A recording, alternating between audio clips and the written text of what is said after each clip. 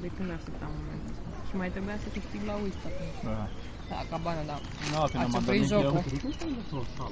Și atunci trebuia să plecăm când am fost la ultima cabana. Acum și-am plecat de la... Da, e fan tare Rențu.